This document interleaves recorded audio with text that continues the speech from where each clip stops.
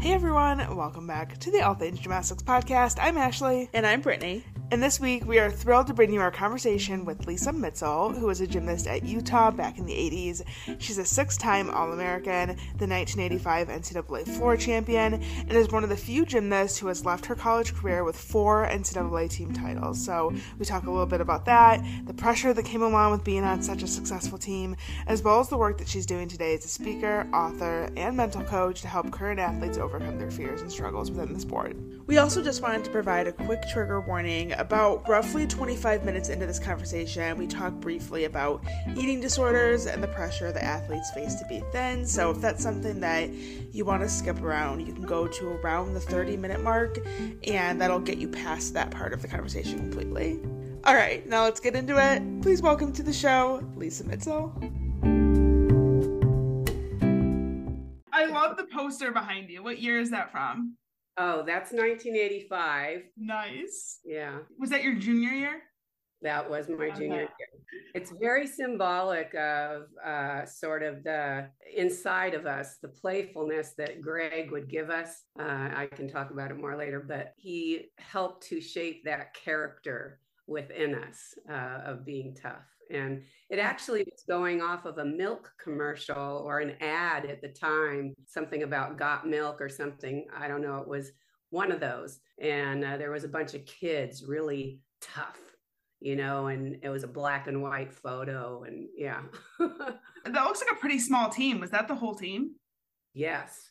Oh, that's a big team. My freshman year, there were only 7 of us on the competition floor at nationals. Wow. Yeah, because of people graduating, of course, and then a couple people retiring early. And then Sue Stednitz, who was the reigning national all-around and beam champion from 1983, she blew out her knee at regionals just 2 weeks before we were going to nationals. Okay. And so we were scraping ourselves together, hoping. And then somebody... it's a whole story, because then just before warm-ups, we were coming into the training room and Linda Cardos comes in limping. She goes, I don't know, I hurt myself. I rolled my ankle. Oh no. And we're like going, oh my gosh. And a whole bunch of us are getting taped up. Elaine was scheduled for surgery after nationals. So was I with my knee. So we felt like we were just falling apart. Yeah. It was crazy that the story of being in the Huntsman Center in the North Tunnel, waiting to march out, TV cameras and everything. And we're just like, this is it. And then somebody comes down the hall saying, Utah, where's the Utah team? And we're like, that's us. And they had a card. And we're like, okay. And so Megan and Linda were the team captains, and they opened it up. On the front of the card, all these sparkles, congratulations. And we're like, what?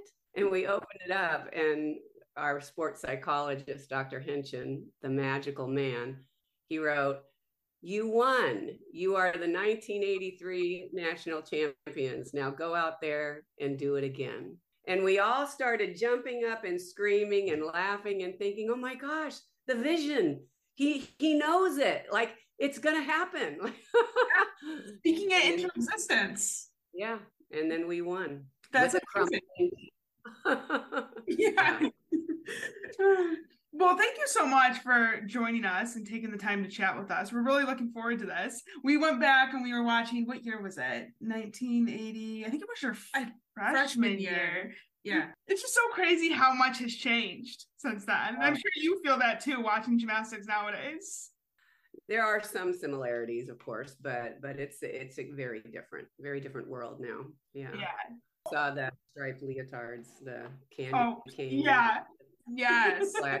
Very interesting. So did you like the leotards? Like the ones with all the stripes on them? Like, were you vibing with that? Or did you kind of like low-key hate it? Did you think it was ugly? Well, it certainly wasn't flattering, if that's what you mean. Elaine, I mean, he actually got shorts to go with it. So we were like and so most of us didn't wear the shorts. I remember Elaine, she definitely had an opinion about, but no, it was fun. It was, the whole idea was to get attention, and Greg was great at that, obviously, the master, right? Yeah. We thought it was magic, ooh, look at us, we're weird. Well, like you said, it gets people paying attention to you, it gets people talking about you. It worked. And psychologically, that makes you feel different. It makes you feel whether you want to say special or standing out, or you've got something that people want. It's something, it's in the air, right? So we thought it would be fun to have you start by taking us way back to when you first started gymnastics. And how did you get the gymnastics bug? How did you get into gymnastics? I wish I had some incredible story like Nadi Comaneci, and I was chosen, out of many kids, and that wasn't it. And there wasn't a magic fairy that came to my room at night and said, you will be a gymnast, right? I was a hyper kid, and and I had many siblings. I come from a big family, and my mom, I was flipping on the furniture and climbing fences in speed of light. And then I also saw the 1972 Olympics and the darling Olga Korbut. And I was in it. I was in the TV screen. I was there in Munich and I wanted to do it. So they really just didn't want me to ruin the house, I think. That's a very common story that we hear, with gymnasts just bouncing around off the furniture and the parents being like, we got to put this kid in gymnastics or something because they have too much energy. Yes, very common. And so you were an elite gymnast too, right? Yes, I was. Can you give us a little bit of your elite background? Like, how many years did you do elite gymnastics? Did you enjoy that experience? So I was training for elite in 1979. And then I had an accident, and I'll go more into this later. But that set me back because in 1978, I was right around the top 10 in the country and on what was then like level 10. It was class 1. And so I was ready. I was ready to go up to elite, and I was training all the big skills. But anyway, I took a third year. It was class 1, and I was junior Olympic all around and beam champion. And then I went on to elite. So I did that. And I guess, psychologically, it's very intimidating when all of a sudden you've got Kathy Johnson next to you, and she's standing there like a Russian gymnast. And I've joked with her about this, standing there in this huge arena for a classic meet. And, you've got Julianne McNamara and all these Olympians, right? And I would compete against them sometimes here and there at invitationals, but the elite world was very intimidating. So I was still trying to get consistent on some of my big skills. And it was a little bit like praying, dear God, help me make my double back. And instead of, oh, I've got this, I've made it 10 times this week. It wasn't like that. So I wasn't as prepared physically and psychologically. I was a little intimidated. So I just missed making the national team. I competed in all the classics. I was in championships of the USA, but then I fell, and I'm not a faller. I'm pretty consistent. So it was just the nerves. But it was a great experience to be on that level. And I still got a lot of friends who are on the national team. So I was right there with them. I just had a bad meet. So you ended up going to Utah, where you became a 5-time NCAA champion. But I'm curious about what the recruiting process was like for you back then, and how maybe it's similar or different to what the process is like for athletes today. Because it used to be really, really crazy, where athletes could talk to coaches and commit when they were super, super young, like in middle school. And now that's changed to where it's a lot later on, and athletes can't talk to coaches until they're in 11th grade. But I'm curious what the process was like back then for you, and kind of why you ended up choosing Utah. Yeah. So I was thinking about this, and I was thinking how of course, we didn't have the internet back then. So you're not posting anything, right? You're not posting, all my latest tricks. You're not getting any love from if you went to a college camp, and you got to know some of the college team members. So I didn't have any connection, except for I had some older teammates that graduated ahead of me, and they were at San Diego State, UCLA, USC, Cal State Fullerton. I knew some girls at some different teams, but yeah, no social media. So you were really out of touch, and it was brand new. I think the whole recruiting thing. I was my senior year of high school was 81, 82, and so I didn't know who was watching me. The Class 1 Nationals when I won, at all the elite meets. Did write 5 letters, and I was trying to think who were the 5 schools I wrote to, because my mom and dad said, well, we need to write some letters of interest. And so I wrote to UCLA because one of my old coaches was the head coach there, Jerry Tomlinson, and his son is Corey Tomlinson. Hey, Corey, if you're listening. And then my teammate Sharon Shapiro had gone there, and she was broke every record as in the country as winning every event in the all around. And then I wrote to USC because my dad went there, and at the time they had a program, and I did have a couple teammates that were on the USC team. And I wrote to Arizona State, and because I knew John Speeney, and who's Lisa Speeney's husband. Hi, Lisa.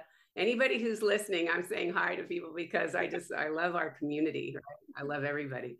And then I wrote to Utah, but there was a 5th one, and I can't remember who it was. A lot of it's based off kind of like word of mouth almost, or just connections, who you know. Yeah, like I didn't have strong connections. I went to Cal State Fullerton meets. That was right around the corner, and they ended up being the 1979 national champions. And I knew Lynn Rogers a little bit, and that's in another story about when I had a setback. He was somebody that also helped me with a sports psychologist.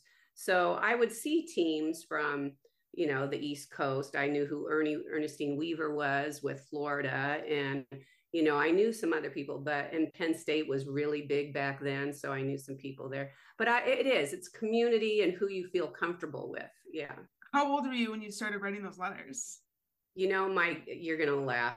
I think my guess is it was either summer before my senior year of high school or the fall. I don't even think it was before that. I don't even remember being recruited in junior year. Isn't that amazing? Yeah. So I ended up going on one recruiting trip. What's that?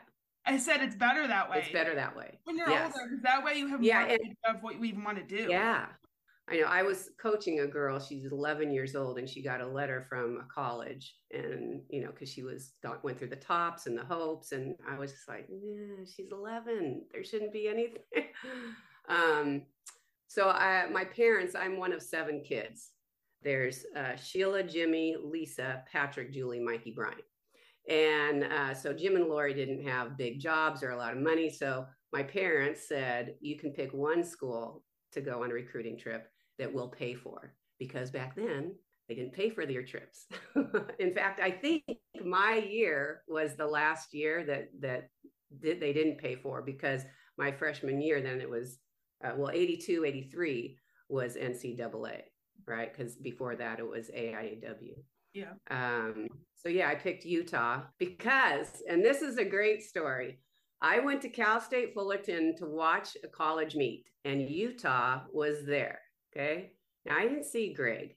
I didn't know who he was. I didn't know who their coach was, but I saw the team, and Shannon Coleman, who was a former national team member, she was on my club team, KIPS, and she comes out, and Krista Canary was a national team member, and she comes out, and Linda Cardiff, and all these gymnasts that I had seen in either International Gymnast magazine, hello, Paul Zert, or I just I knew of them, and these were great gymnasts. They came out with sunglasses on the competition floor. They were playing rock and roll music. They had headbands on. Talk about the 80s, right? Okay. Sort of like Jane Fonda and Flashdance and that kind of thing, right? So, and they were partying on the floor during the whole warm-up, and they even looked super focused yet happy during competition. Now, we all know what elite gymnastics is like, right? Mm-hmm. This was a huge contrast, just as it is today, as we see today, but even more so, they looked so playful, and I was like, wow. And they won.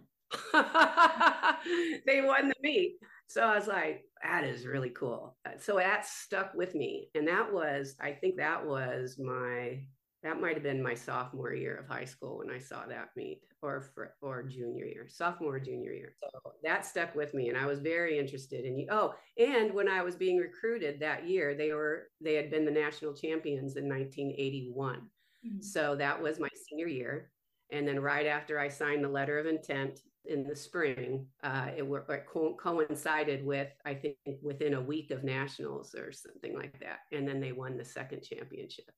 So when I arrived, they were back-to-back national champions. No pressure. Right.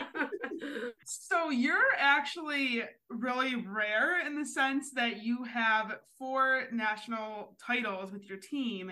And a lot of gymnasts, they leave college and they don't even get one. So what do you think was the key to the team's success for you guys to win back-to-back to back-to-back?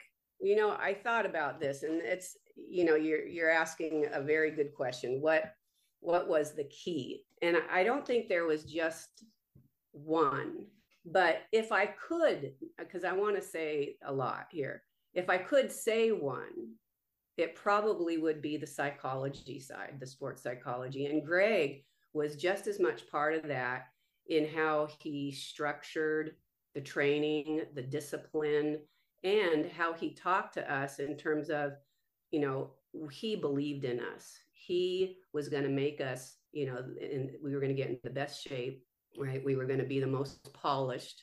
Every clean routine was going to be just, perfection as best as we could. And he had very open conversations, team talks, everything was honesty. So if you were struggling and he saw the whole team was kind of down, and this happened on my recruiting trip, they were going to compete the next day, and they had a short practice in the Huntsman Center. Back then it was called the Special Events Center. And the girls got on the equipment, and within 15, 20 minutes, he goes, everybody stop, get off the equipment. And they went outside. It was a sunny day, and we just sat down on the ground, and I'm a recruit. And I got to sit there on the edge of this team meeting. And he said, all right, what's going on? And everybody's quiet, of course. And he said, listen, I know that, people are going to be graduating soon. Some people are leaving the team early. Andrew Turner and Krista Canary were both sophomores that year, or I think Andrew was a junior. And they were going to be leaving the team early, retiring early. And so anyway, he just said, I know there's things on your mind. Let's get it out. I had never, ever experienced a coach doing anything like that before. And that's Greg Marsden. He really did want to get into the root feelings. What's going on? And it's a very vulnerable place to be. You don't want to say anything, right? And so I experienced that a lot. And I think that brought us together. That really made us more like a family that trusted each other and that felt together. And yet Dr. Henshin, he was the magic who wrote the card that I talked about. And congratulations, you won. And he was this tall, lanky former basketball player. And he was kind of like, strolled in the gym. Hey, girls, what's going on? He made everything easy. He made you think and feel like, okay, it's not as hard as I thought it was, right? So those would be the two, people. But, my teammates, Megan, Linda, Elaine, Celeste, I mean, I can name all of them. They were just my heroes. And they were so determined, so focused. And I mean, Megan, she was just a huge role model for all of us. She did the extra. She went out and ran. She was in aerobics class. She was focused on her academics. She was positive and focused in the gym. So when you have people around you like that, you can't help but be influenced and want to be like them. I wrote down the championship mindset. Greg really believed that, we would win. And yeah, he'd had this trick. There was a competition against Arizona State, and they were our nemesis, right? It was neck and neck, and they were coming to Utah, and he gathered us around the day before And he goes, girls, they're really good. I don't know if we can beat them. We may not win. And because he had been so determined before, and everything was, he'd come in and vacuum the floor and make sure there were perfect lines before we trained on it. I mean, everything had to be just so. Our bodies, the gym, our weight, everything, right? And yet he's now having a moment of doubt. And we're going, wait, what? No, we're going to do this. We're going to win. And I think it was a reverse psychology. I think it was like a little trick that he did. And of course, that got us motivated. So the psychology part, the integrity, opening up, I think all of that really did add to our ability to come together. He would say things like, we're only as strong as the weakest link on our team. And so you never wanted to be the weakest. You always wanted to be strong. Mm-hmm. And he really did create that family feeling that we're here to fight for each other, and we're going to struggle together, and we're going to rise up and triumph together. Okay, the reverse psychology thing is super, super interesting to me. When you were saying that, I was thinking back on Oklahoma last season, so the 2022 season. There was a blogger who posted something in one of their previews about how, if there was any year that Oklahoma was beatable, it was going to be this season because of who they lost the year prior. And I remember after they won, in the press conference, KJ Kindler said something about how they printed that out and kept it in the locker room as motivation every day when they walked in. And I just think that's super, super interesting how that works and how that can be used as motivation. I feel like some people would read something like that and get kind of down on themselves. So I think it's the teams that are able to almost twist that and use it to their advantage are the teams that end up coming out on top. Utah back in the day, Georgia had a dominance era, Oklahoma now is the team that's kind of starting to create this dynasty. So I just think that's super, super interesting. Yeah, hats off to KJ Kindler. And I think that, you have to know the personality of your team. You have to know the personality, the strengths, the sensitive parts of each athlete, right? You want to treat each athlete the way that they need, right? Not the way that I want as a coach, but the way that they need, so that you are meeting them where they're at. And then you have to know the energy and the personality of the team. And one thing that, and Greg Marsden, I love you. He's going to maybe smile that I said this, but he knew us. And he would gather us. I don't remember how many times, but there was a number of times at the beginning of a home meet competition. And we'd start on vault, and he'd bring us all in a circle, and he'd look us all in the eye. And I remember the first time he did this, I was just like, what? He goes, girls, are you ready? And we're like, yeah. And he goes, all right, because we're going to rip off their heads and puke down their throats. And we were like, yeah. Who would say that? But that was his quirky, humorous side he knew that we would feed off of that. But it was playful. It was never mean or, spirited or anything like that. He would talk to coaches like John Speeney on the phone while we were in practice, and they'd be laughing. And we always knew it was community. So that was really funny. So how did you manage the pressure of being on a winning team? Because like Ashley mentioned earlier, not only is it hard to get to the top, but I think it's even harder to stay there.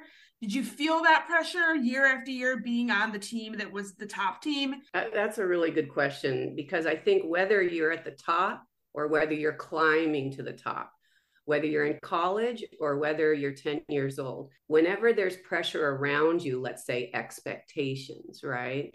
People talking. If I'm a 10-year-old and my mom and dad are talking about me and my skills, and did I make my skills today? And, they need to talk to the coach and what's going wrong. That feels like pressure, right?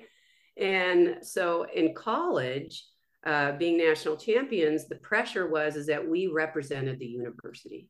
But the other side of that, and Greg was so good at making this easy to understand and to take it on together, that was a privilege and it was an honor. And when you feel that way, then that takes the pressure off, because now I'm feeling a connection with Greg and the team in a different way, right? We get to do this. We get to go and be role models for little kids and sign autographs and be in the community in a positive way.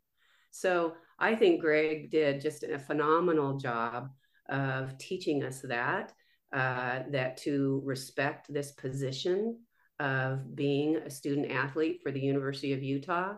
And, everything he did was with the highest integrity. And so that was inspiring to me. And so in that regard, it took the pressure off.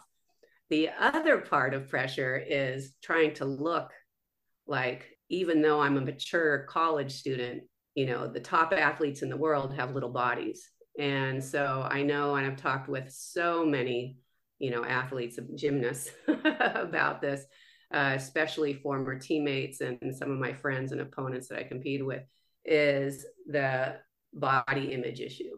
And so when you are supposed to be the national champions, or you're in line to, or you're in that group of possibly winning, you have to look like champions. You have to be in that kind of shape. And so I know that some of my teammates had eating issues. I did for a period of time. It is the scariest thing to feel like you're not good enough. And it's the scariest thing when you're walking into a gym that is a national championship gym and your coach has high expectations, because, that's what gets you to that championship mindset, that I'm going to get on the scale and I'm going to be heavy. And back then we did have weigh-ins, and that was the science. We had underwater weigh-ins and all kinds of measurements, whether it was, measuring your percentage of body fat, getting your urine tested, blood tested, all kinds of monitor and measuring. We even, when Dr. Bill Sands came and coached with Greg and our staff, we would go in and fill out this information on a computer, which was brand new in that day, right? Before practice and even after practice, and you answered a few questions. So you were constantly being monitored. And I know that pressure did get to me, and I did end up having some really bad eating habits, body image issues. I'm 5'7.5". Okay. So I'm King Kong. I'm a giant in gymnastics, and my teammates, were like peanut size. I did have one or two teammates that were tall like myself, but in general, I lined up and I looked at, we were in front of a mirror, we're in our leotards, and I looked at my thighs next to the other girl's thighs. So that's a common universal issue in gymnastics, I think, is trying to have that perfect little prepubescent body and a slender body. Nowadays, I am thrilled that we have, all kinds of body positive messages. And no matter your ethnicity, no matter your body shape, your size, your height, that everybody is beautiful and can do gymnastics. So, and adult gymnastics with Chelsea Memel and all kinds of things. But back then, that was a lot of pressure. And we saw each other's weight. So, and we even saw each other's percentage of body fat. And so somebody was like 5% body fat, somebody else was 16% body fat. And of course, you want to be down in the low end. And so I had, I did some unhealthy things. I threw up, I binged, I purged, and things like that for a little while. And that just felt painful physically, mentally, psychologically. And so I have a heart for all these kids today, these teenagers and college gymnasts who don't feel good enough. They feel like they need to be thinner. You want to always go and approach it in the healthiest way, okay? Let's feel good first. And let's see how we can feel good getting more endurance, right? Building some muscle. How does your gymnastics feel? Let's go that direction and make sure that your spirit is right there with you instead of feeling that vacancy like, oh God, I'm lost, I'm alone, I'm not good enough.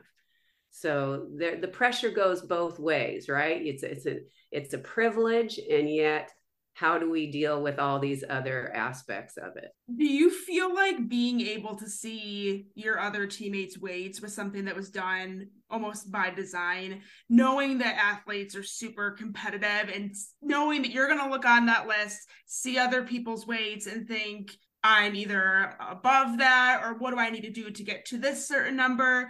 Because I feel like that information should be private. Like if they were weighing you, like when it comes to back in the day, I've seen competitions where the commentators would literally say it like, here's so and so and she weighs however many pounds, and it was so normal just to like expose people's weight and just like throw it out. Nowadays I couldn't imagine them doing that. It just goes to show like how much we've evolved since then. But I guess I was just curious, do you feel like that's something that maybe back then not only was it more normalized, but maybe it was done kind of by design as a way to in some way motivate the athletes to reach a certain level physically?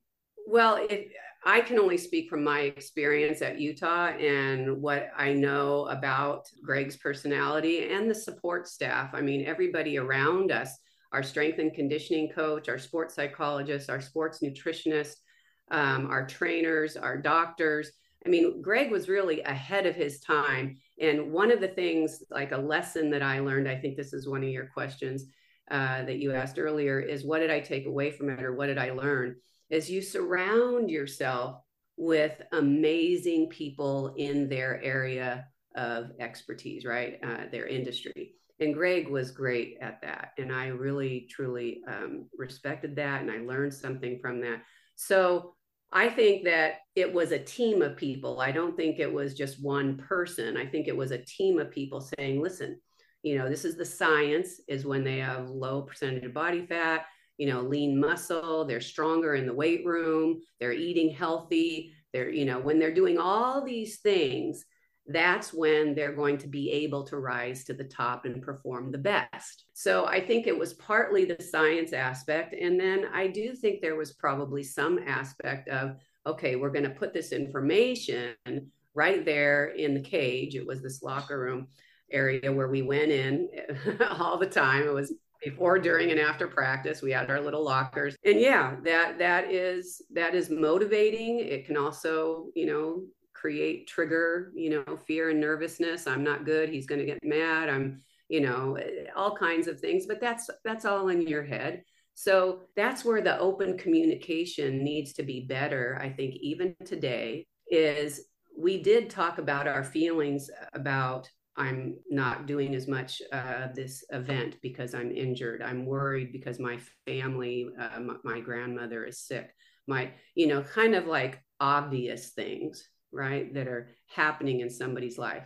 But internally and emotionally, I think today, even, we need to talk more about whether it's body image issues, fears of not being good enough, nervous that somebody's going to be upset, or that standard or expectation is at a level that seems realistic. Those are very sensitive and difficult issues. And, you know, kids and teenagers and even college age, it's really hard to articulate those types of issues. So I think you're right.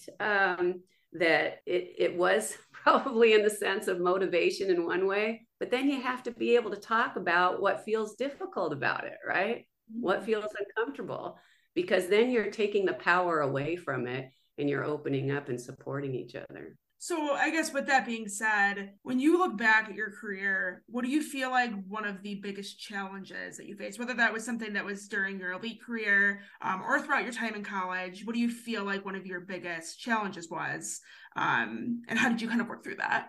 So I alluded to the fact that I had a setback before I went and trained when I was training elite. And I had a crash in the gym. This happens.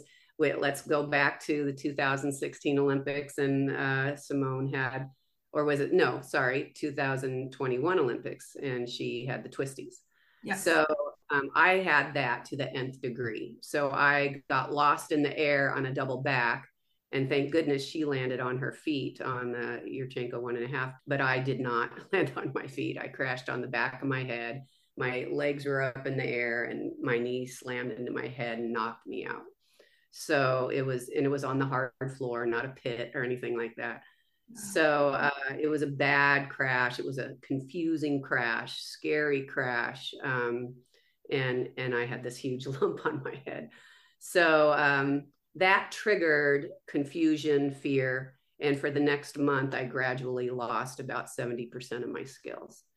And so when you're at the top and you think you're training to, be on the national team, and then all of a sudden in a month, you can't even do a round off back handspring, you're crying every day, and your coaches are tossing their hands up in the air saying, what's wrong with you? Why can't you do it? So that was extremely difficult. And I was going to quit. I told my parents, I'm going to quit, because I wasn't a gymnast. I couldn't do anything. And there was no answer. There was no help.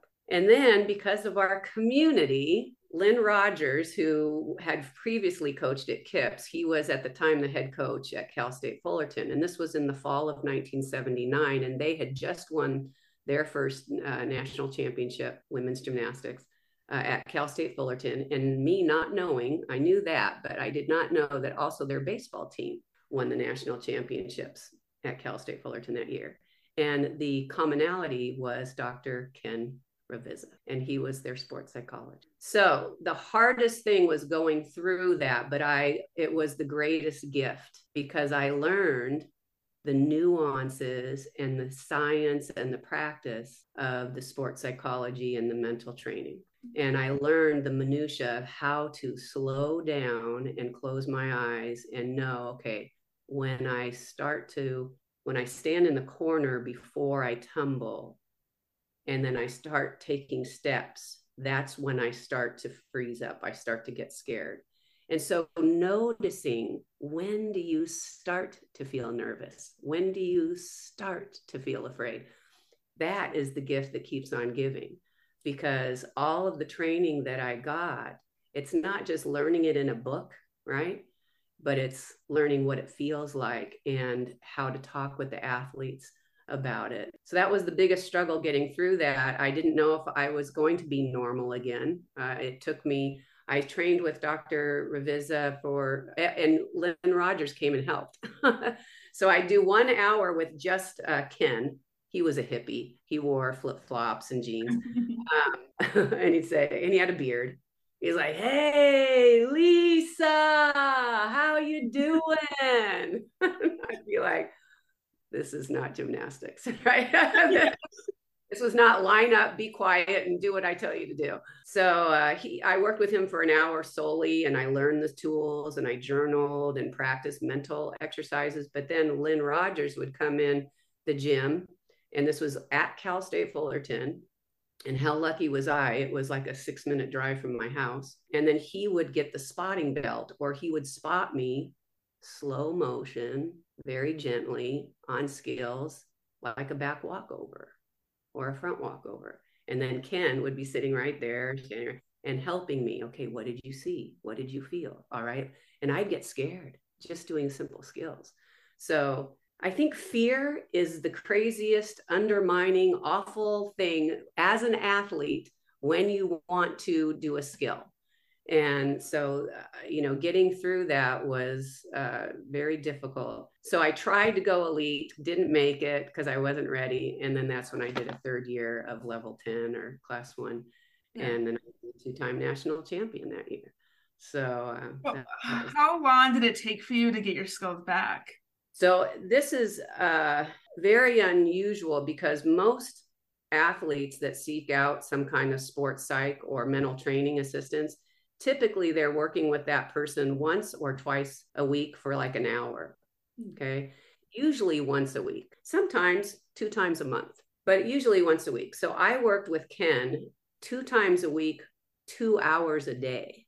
So I was at Cal State Fullerton doing sports psych work 4 hours a week for almost 3 months. So I accumulated over 40 hours of one-on-one work, which is incredible. And when we stopped working together, I was not 100% able to do everything easily. but I could do skills. And then I had to, like, I'd stand in the corner and I'd had to do my double full and my mind would go blank. And this happened in a competition. The music's playing, the judge is there. I la, la, la, la, la. I stand in the corner and all of a sudden, whoop, it's gone. I don't know how to do this. And so then you use your mental skills and you go, and then I would land on my feet. And even in college, when I got to Utah, I remember, I think it was even my sophomore year also, I would have a flash of like an amnesia or whatever you want to call it. It was temporary. And I wouldn't even know, I can't do it. I don't know how to do it. And so by then I was just like, okay, so I'm not doing it today. And luckily that didn't happen on a competition day. You learn to let it go. And then it comes back easily the next day. Yeah. You kind of touched on this earlier, but what about biggest lesson that you learned from your time as a gymnast that you were able to take on for life after gymnastics? Yeah, I mean, I think sports in general is a mirror for life, right? Mm-hmm. The thing about gymnastics is that we go upside down, we peel off the bars, we get the twisties, we split the beam, you know. So, you know, you've got danger, there's risk. You go to the gym. I work with so many kids that they're just nervous before they go to the gym. I used to have a stomach ache before I'd go to the gym. So, because you don't want to crash, you don't want to get hurt. So, you know, I think the biggest lessons I learned was, and this is a lot from my parents through sports, through gymnastics, is anything is possible. If you work hard and you can imagine what you want to do, it becomes possible. You can do it, right? And that was kind of what Greg taught us, was the championship mindset. We're going to win, right? This is what we're doing. So you manifest it, you create it. And also, I'm just ridiculously positive. The kids love me. The parents love me. You know, I think my support for coaches these days, I absolutely believe that every coach wants to do well for their gymnasts. And it's just a matter of, okay, so what can we let go of to undo, you know, the stuff that is not as healthy? But yeah, the positivity, I'm extremely self-motivated and hardworking, and community. We need each other, you know, and I could not accomplish anything that I have accomplished. I couldn't have done any of that alone. And even today, I'm surround myself with really beautiful people that have like values. So I think those are the lessons. So after you wrapped up your gymnastics career, you got into coaching. You actually were the head coach at Stanford. You spent 6 years there. How did you get into coaching, and how did you end up at Stanford? So I was actually the assistant coach for 4 years and the head coach for 2 years. So this goes back to after, let me see, I was doing choreography because I actually was a professional dancer for a couple of years in LA after gymnastics. I was a national floor champion. I choreographed my own floor routine. So I just, from the time I was a little kid, I watched Soul Train and, you know, American Bandstand, and I did all the dances. I learned really fast. So I went into dancing and I got hired by some universities. I was in Illinois. I was, you know, schools in California, Santa Barbara. I was at Utah. I did choreography, and LSU. So hello, Dee bro.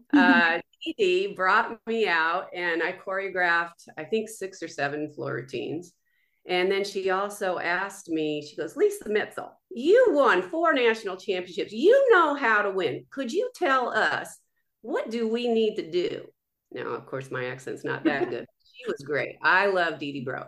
And I was like, you're asking me to consult you coaches? Like, and I had never thought of myself in that regard. Like, oh yeah, I know how to win. I never thought about that. So she started to plant that seed in my mind that I had knowledge. And then months later, when they were qualified to nationals, she called me up. She goes, Lisa Mitzel. She goes, we are going to national championships. Would you like to be the volunteer coach on the floor with us and our team? And I was like, yes. Wow. Yes. So I went to nationals that year, and I was on the floor with them. And then there was a buzz. And you guys know at nationals, that's when there's talk of who's leaving what school and Oh yeah. what jobs are open. Yeah, what jobs are open right now? Are any open right now? I know Greg has a spreadsheet. Yeah, I'm sure Greg Marson has a spreadsheet. Pitt was open. That one recently got filled. Iowa State is Ashley Miles Grieg. They just announced that yesterday. Hold on, let me pull up. Yeah, go to Greg's Twitter. Are you on Twitter at all? Yeah, almost never. Okay. I go on. Greg is very active on Twitter. I know. Okay. No, I've been on there. I should probably follow a little bit more. Okay, so Sacramento State has all of their coaching positions open. Iowa State is still looking for assistants. Talladega College, which is HBCU, they are looking for assistant coaches. So yeah, not I feel like in years past we've seen a longer list of openings, but I know also for the transfer portal, seeing athletes switching around, it's been already a pretty exciting off season. Yeah. So that was the case back then. And she came up to me and she goes, and I hadn't really heard much at all because I was just coming in for the competition and everybody else obviously had been talking a lot at meetings and whatnot. And she goes, Lisa, the Stanford assistant coaching job is open.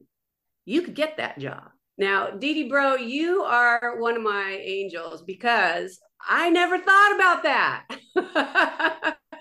And so all of a sudden she goes, you should talk to Breck.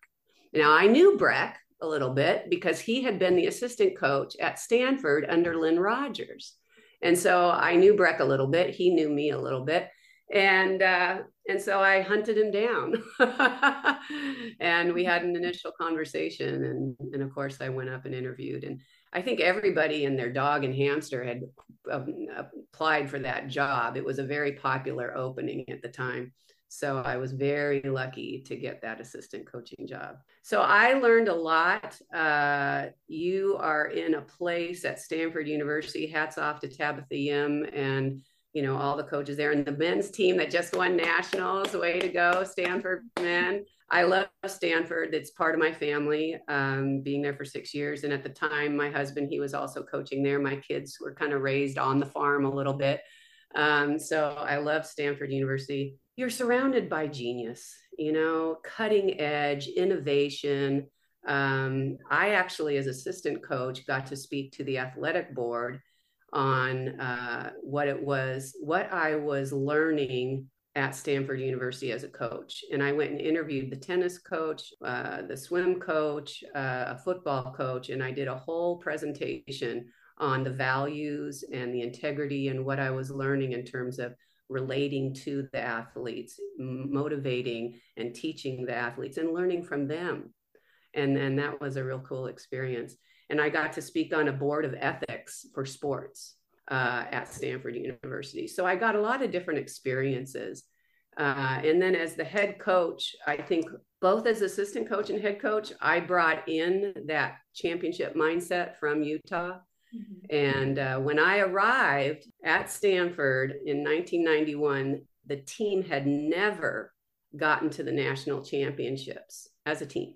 Okay, they had some individuals that went. And so I brought in this mindset and I had certain ways of motivating and telling stories and my expectations and what we were going to do. And anyway, but of course I asked them, what do you want? What do you got? What is your desire? And you coaches and parents always ask, what do you want? Because that's the key. That is the key right there. And they wanted it. They wanted it really badly. They said, we want to be the first team to go to nationals. And so we did, and we made it. And so I broke a lot of records there as a coach, broke a lot of barriers and got them to 9th in the country, which was the highest they had ever placed. That was when I was a head coach. We were in the top 10. So it was pretty incredible. Cool. So you were coached by, we've already talked about Greg Marsden, a pioneer for women's college gymnastics, really did a lot to get recognition for the sport. Were you able to pick his brain at all? And did you get any tips when you were in your coaching career from him? Oh, wow. So Greg actually kind of from a distance kind of brought me under his wing, and he would check in with me every now and then, and he'd call me. He'd just, I'd be in my office at Stanford. He goes, "How's it going, Lisa? Are they treating you okay?" So I don't know if he gave me a lot of tips. I think more or less we were suddenly colleagues, or so, kind of in the same industry. And I think he had a lot of pride for that when I took my team to nationals, and there I am next to Utah, and I'm the head coach. I think that was pretty amazing to feel that I'm passing on what he taught me. And of course, all my teammates, what they taught me. I think that it was just, I think, a source of pride and connection that you don't often get to feel. So but he was always there for me. He always said, "How are you? What's going on?" And yeah, he was a big support. So now you're kind of involved in like the mental coaching side of this. How did you get interested in that? Well, it started through writing. So I went back to school when I was a single mom. I became a single mom in 2003 when my kids were 2, 5, and 8 years old. And it was an extremely unhealthy marriage. And I think that maybe other female athletes may relate to this, is that when you're under pressure a lot and you have the personality to thrive under pressure, to try and you feel like you're not good enough, well, let me try harder. Let me work more at this, right? If you're listening and you experience this, raise your hand right now. Yeah. And so I chose somebody who I felt I was not good enough, and I had to work and get better and better. And so it was a very unhealthy marriage. He had high expectations and very demanding. And so I was a single mom, and I was thinking, now what am I going to do to, for income and, career? And because I was already out of coaching. I had left Stanford in 1997.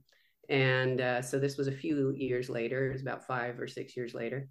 And I decided I want to write. Now, who knows what kind of money you can make writing, right? But I decided my kids really loved books, and I started studying that. And then I went back to school and I got a master's in writing. And so when I was doing that, I also started teaching writing, because with an MFA, you can be a college professor. But I was doing out of my house, while I was raising my kids. And one of my students was a psychologist, and she came to me one day and she said, "Lisa, I was at this conference for psychologists, and I was approached by these editors in Australia, and they want me to write a chapter for their sports psychology book. Can I interview you?" And I was like, "Sure." So while she and I talked and she interviewed me and we had this conversation, I started talking about a lot of the details of what I learned through Dr. Ken Ravizza, Dr. Keith Henshin at Utah, and everything that I went through. And it was almost like I was a fairy and I floated up above, and I'm looking down at the two of us, and I was like, "Lisa, you know a lot about this stuff." And so it's like the thing that's missing for a lot of people is, what am I good at? What am I meant to do? What's my purpose? And all of a sudden I was like, wow, I really know about this stuff. And then she goes, "Would you co-author this chapter with me?" So I already had my master's in writing. I'm a good writer. I know a lot about this. And I was like, yes. So she had to check with the editors, and then they approved it. So after that, I started I already had been working on a book, and which turned out to be Focused and on Fire, The Athlete's Guide to Mental Training and Kicking Butt. And that's done really well. That came out in 2017. And anyway, I wrote that. I was writing that for about 5 years on and off. And so I was scribbling notes, and a friend of mine, and then I got asked to do a TED Talk, because I wrote a blog about my imaginary TED Talk. Because somebody said, I want to ask you about the TED Talk and how that came to be, because I love TED Talks. So when I was looking you up, I was like, "But she's done a TED Talk. That is so iconic." I know. It's funny. So it was a friend's daughter who was at a charter school and they were hosting a TEDx event at her school. And she read, or somebody told her something that I wrote about doing a TED Talk.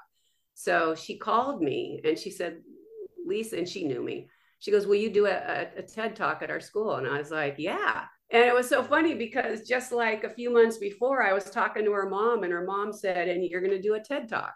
I was like, what? So it's like Dee Dee Bro saying, Lisa Mitzel, you can get that job. You know, these things just kind of fell in my lap. Yeah, you just need someone to plant the seed. Amen. Let's all go plant seeds. Yeah. For ourselves and each other. It's fun. So yeah, so all of this just was sort of like the river going into the ocean, you know, all these little moments. And then somebody called me and said, Lisa, are you working with athletes, you know, with the mental training? And I said, yes, I am. And the only reason I said yes in that moment is because I'd been planning it and I ordered my business cards. But I'm foregoing, or excuse me, I'm passing by all the other studying and experiences that I had had up to that point.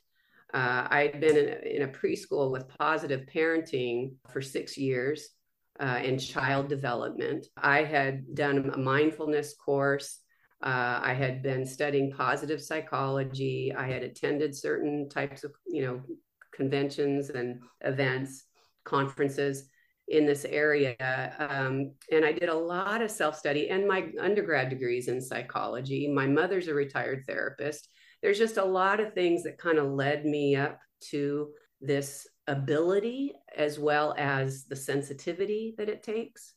So those were some of the major points. And when I started doing it, I didn't know what it would turn into. I didn't know it would be a full-time career my whole life. I just thought I know a lot about this. I think I'm qualified to do this. And I started having wonderful results. So it was really amazing. The whole psychology aspect, child development, you know, all of these things are so important. And I'm continually learning. So one thing led to another, and writing the book and publishing it and coaching in the gym. I coached at many clubs plus Stanford University. And so I'm very experienced in that area, you know, knowing how to, the coach's side of things, the pressure of the coaches, having a billion things to do, dealing with parents, dealing with the kids not being able to do skills, kids bullying and picking on each other. You know, I have done all of it. And I think that I think I was chosen by the universe. Yeah. So do you work now with more than just gymnasts, or like how many athletes are you working with? Right now I have a little bit of a light schedule, but I've worked with, if you look at Focused and on Fire, and even my second book, Focused and Inspired, How to Keep Athletes Safe in a Win at All Costs World. I've worked with all kinds of athletes in, like, I don't know, 15, 20 different sports, but most of my work is in gymnastics. Right now I have a rhythmic gymnast that I'm working with. I recently worked with a soccer player, but like I said, every day I'm pretty much working with gymnasts, artistic gymnasts. And so this spring and summer, I'm doing some clinics and events. I'm going to be speaking at National Congress. I think I may even have a booth there, getting all the details. But I'm super excited to be in this, still being in the sport of gymnastics. I'm so lucky. And you too, Ashley and Brittany, you know, you guys are the voices that bring all of this to life for all the people who can't be at all the meets and get all the inside juicy details and everything. Yeah, you make it fun. You make it, you know, you bring out the inspiration in the sport, as well as, you know, what we don't like in the sport and the controversy. I know, you guys are funny. I love listening to you. Yeah, we all have our favorites, and we all have, you know, the things that annoy us and bother us. So it's all very human, right? It's very human. Yeah. So through the work that you've done, what's some of the, or like the most common struggle that you see athletes facing these days? Thank you for asking that. the human experience, like I was talking about before, when you feel like you're not good enough, when you're afraid, those are very common human struggles, right? And especially for young athletes, young gymnasts. In the sport of gymnastics, kids are getting their hands ripped, they're tweaking their ankles, their wrists, they're comparing themselves because probably coaches are also comparing, right? They're having to report to their parents what they're doing or not doing. And so one of my biggest pieces of advice to parents is, shh. and in the car. So parents, I love you out there. But my best advice is, in the car ride, don't talk about gymnastics. If they want to talk about it, then be a good listener, be a good cheerleader, but the car is a sanctuary. Okay, let me just say that again. The car ride home is a sanctuary. That's because they need to decompress, right? But I would say probably the biggest struggle is because our coaching community, and I love you coaches, I'm a coach, that all of us together are learning to evolve. And so we have this history of many decades, many decades, that sport came from the military. That's just a fact. Okay, line up, stand up tall, be quiet, do this, work hard, work harder, not doing it enough, right? Sports came from the military. And so when we are still coming out of the Caroli era, right? We're still coming out of that. And we've got people who worked with the Carolis that are still in the sport here in the States, right? It's just difficult to continue this transition and not blame or have mean thoughts towards somebody. So what I believe is that we're all here together to keep learning and evolving. And one of the hardest things still today is that certain coaches and coach personalities are pushing the kids too hard. And that doesn't mean that they're not still changing or learning. That means that it's just still an issue. So kids and parents are intimidated by the coaches, and it's maybe not their intention at all. Maybe it's not their intention at all. But that makes it very difficult. And I would say the root problem is our whole organization, whether it's USA Gymnastics, and I love that National Gymnastics Association popped up.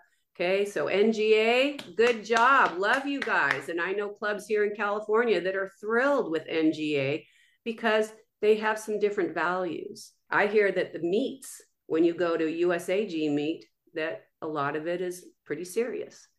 But what I hear from the NGA people who've been in USA Gymnastics is that, hey, we're all about fun. We're all about the kids, and making it feel safe and good. So that is a new approach.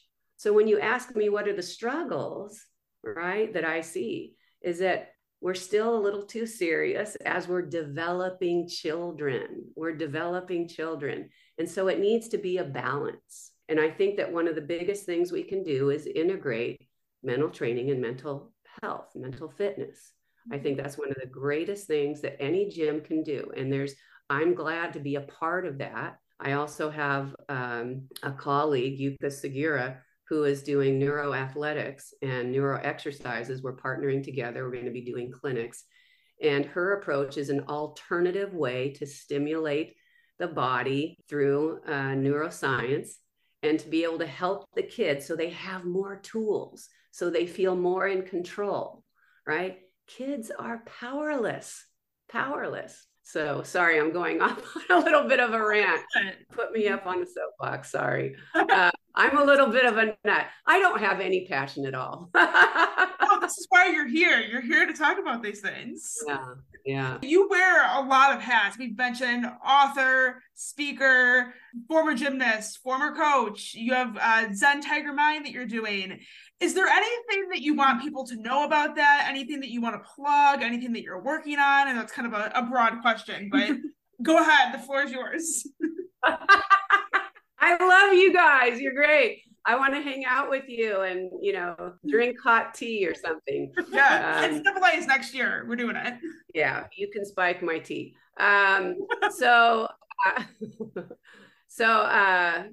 what do I want to plug? Well, first of all, thank you for mentioning Zen Tiger Mind. Last year, I launched this new business, and I was on a mission, and this is, again, trickling down from, my parents, anything is possible, and Greg Marsden, you got to work for it, and my sports psychologist, you won, right? I had this mission to launch this company of equipment and products that helps to facilitate mental exercises in the gym and at home.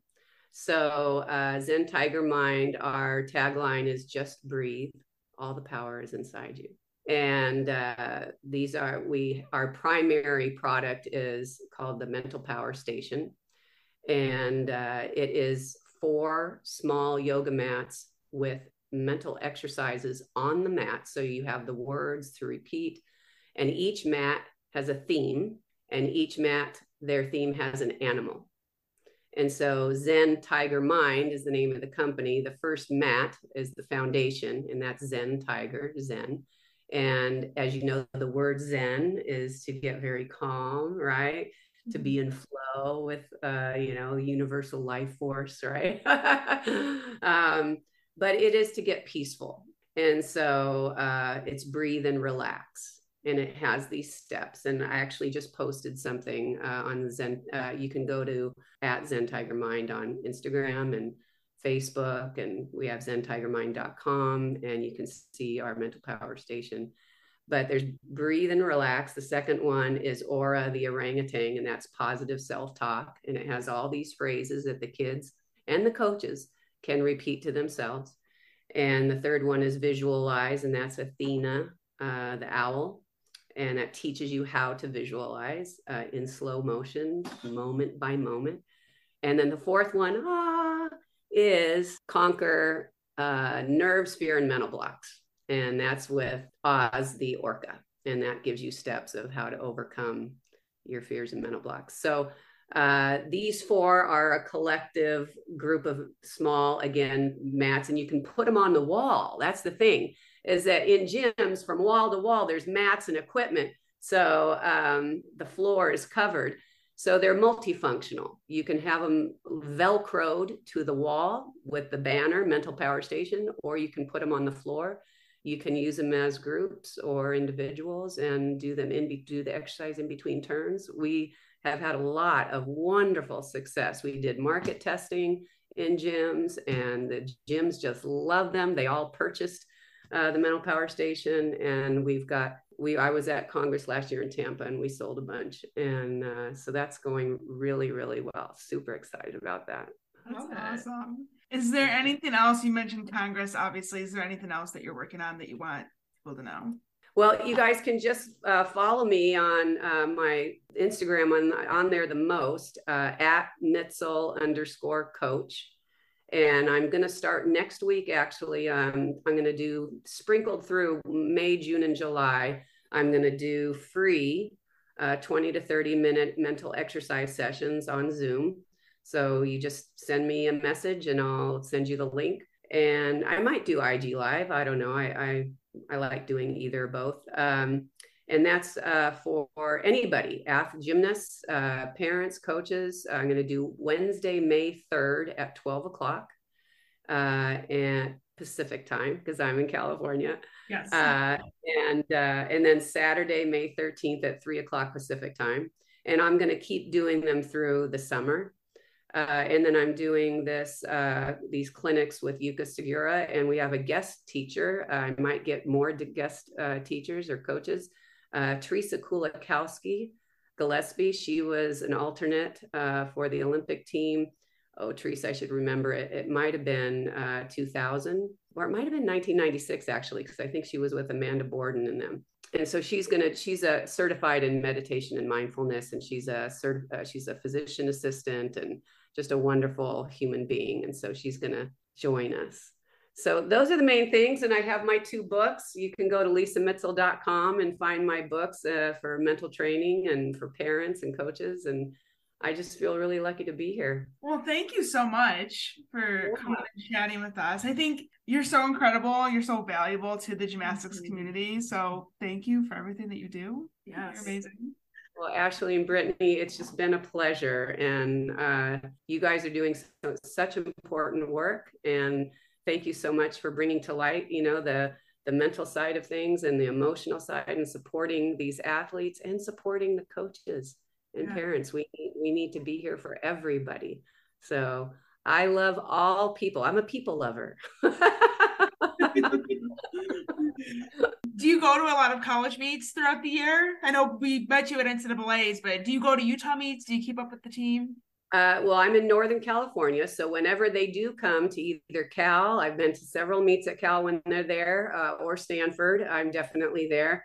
I live like 30 minutes from Stanford and about 25 minutes from Cal. So yeah, I do go to the meets whenever I can. And I'm in San Jose, is right down the road. Nice. So you're like in the perfect location. Perfect location. Yeah. Anybody want to come to California and hang out with me? I told Grace McCallum and Jaden Rucker after the meet, I said, hi Grace, hi Jaden. Grace wants to go into sports psychology, and Jaden thinks she wants to be a coach. I hope I'm not revealing anything. I think they've said that out loud. And I said, yeah, come hang out with me in California. We'll talk coaching. We'll talk sports psychology, and we'll just have a good time. So anybody else, you can come and join us. We'll definitely have to find a time, I guess the next meet that we go to, where we're both together. We'll have to find a time to actually sit down and talk with you. Because I think we were with Abby Brenner, when you came in. Yeah, I saw you guys. I love her. Yes, Abby. I love all those girls. Abby, Miley, Jaden, the whole gang, Utah gymnastics, you have my heart. Yeah, let's hang out. Yeah. I'll come to Michigan. I'll come wherever you are. All right. We live in Ann Arbor, so we're 10 minutes away from the University of Michigan. Well, and I think I told you, maybe I didn't, that they had me up there, and I think it was before COVID. So Bev and Scott, and they had me come up, and I did a couple days with the team, and I just loved the energy. I love their gym and the facility. Yeah, but the whole Ann Arbor area and community is really, really beautiful and fun. And I would, twist my arm. Ouch. Okay, I'll come. All right. We'll look forward to it.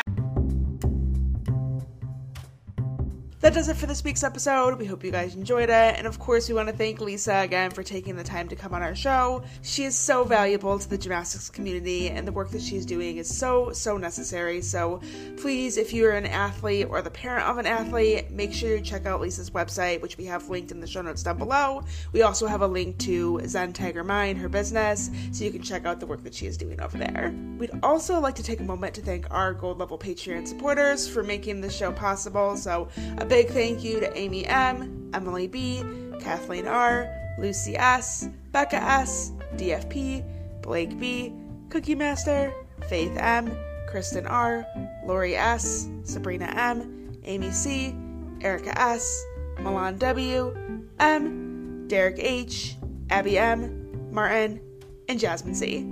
Thank you all so much for continuing to support our show, and if you're interested in becoming a Patreon supporter, we always have a link in the show notes down below to how you can join. We'll be back next week with another interview, which we're very excited about. If you are a gold level Patreon supporter, make sure you check the app, because we announced our next 2 guests on there, and we're still accepting questions. So go check that out, ask a question if you have one, and we can't wait for you guys to hear the next couple of interviews that we have coming out, because they're good ones. We hope you guys have an awesome week, and we'll talk to you soon. Bye!